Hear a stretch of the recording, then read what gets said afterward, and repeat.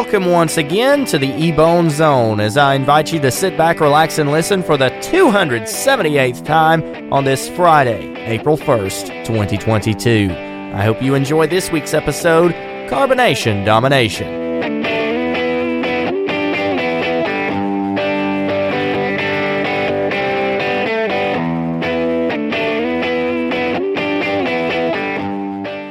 My favorite soft drink is Pepsi. I've always enjoyed it, and you know how soda companies are. They're always switching up flavors and trying new things, and usually I'm the first in line to try those new things. And as it turns out, that's what we're discussing this week, particularly the connection between Pepsi and maple syrup. Never before have I seen a drink company collaborate with a breakfast chain, but it's happened, and it's happening now. Pepsi and IHOP have teamed up for a new drink, specifically, are you ready for this? Maple syrup Pepsi. Okay, let's break this down piece by piece. It's in a limited run and only being sold through social media. IHOP is encouraging its followers to use the hashtag #ShowUsYourStack. And for anyone wanting to know, there will be 2,000 winners who will receive a custom Pepsi spout inspired by IHOP syrup bottles. Pepsi's chief marketing officer, Todd Kaplan, said that this new collaboration will satisfy the cravings of Pepsi lovers and pancake lovers alike. I get the point. Honestly, I do. And I'll get to my take on the soda in a minute, but the question on my mind right now is who drinks Pepsi when eating pancakes? I guess anyone who goes to McDonald's daily, but still, that's not the point. I'm more in tune with breakfast food and milk. That's what I was raised on. People in my family always want the younger people to drink milk with breakfast, and I didn't understand it when I was little, but now that I'm almost 22 years old, I completely agree with that, because I didn't fully know how awesome milk was until I got older. Back to the issue at hand for a quick bit. I'm curious about the spouts. A Pepsi spout. Hang on, wait a second. Is it for bottles or cans? I've never heard of it before, but I'd be interested to see how that adds up. Also, the taste of the drink itself. It sounds like it would be absolutely terrible, and I might be right about it, but I also might be really surprised.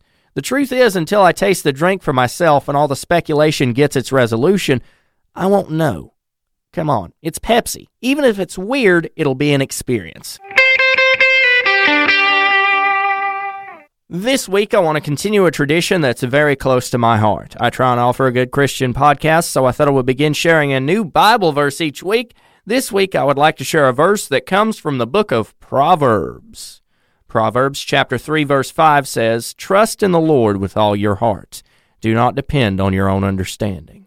Now, this verse speaks about trusting in God. As Christians, we should trust in God. As Christians, we've done something major in the area of trust already. We've trusted God with our lives. But I want to ask you this question, friend. Is there something in your life today that you haven't turned over to God?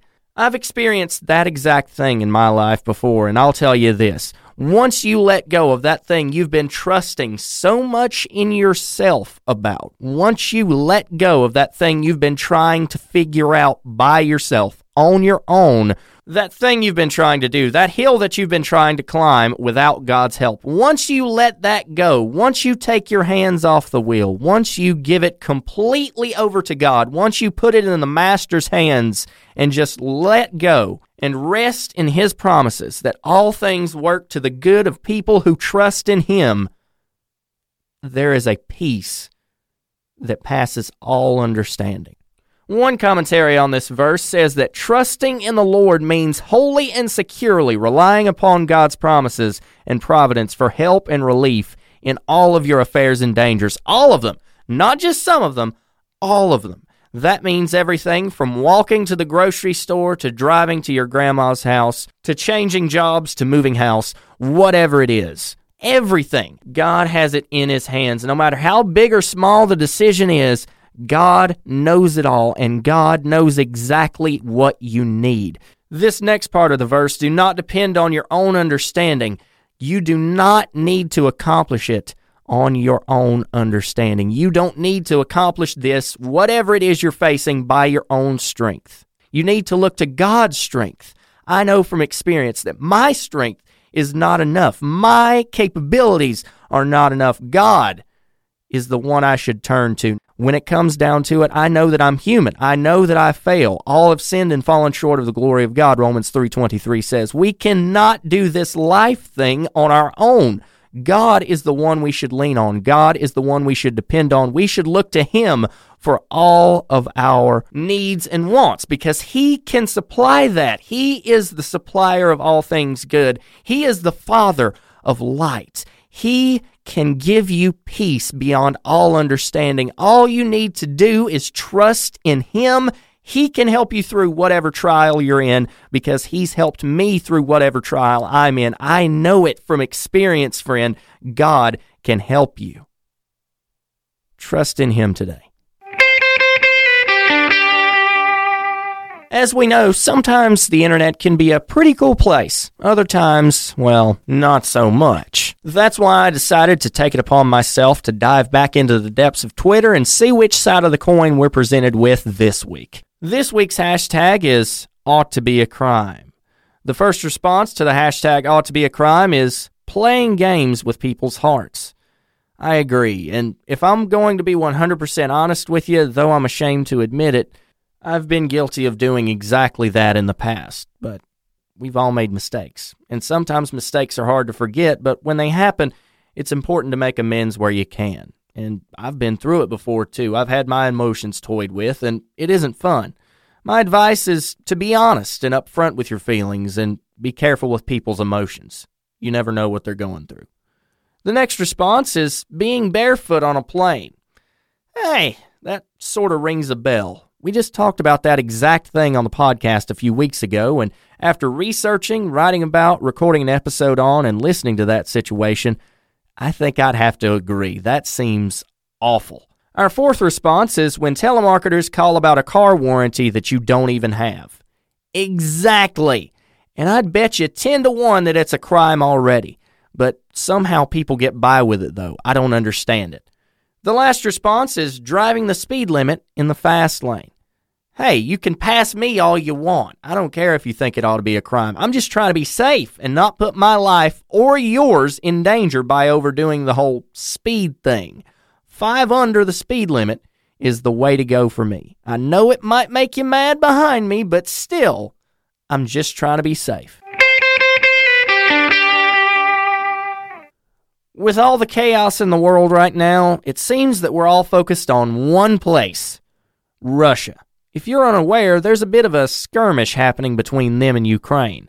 Now, this isn't a rant about what's going on over there and what I think about it, because I believe I'm nowhere near qualified to say anything about something like that, but there is one thing that caught my eye.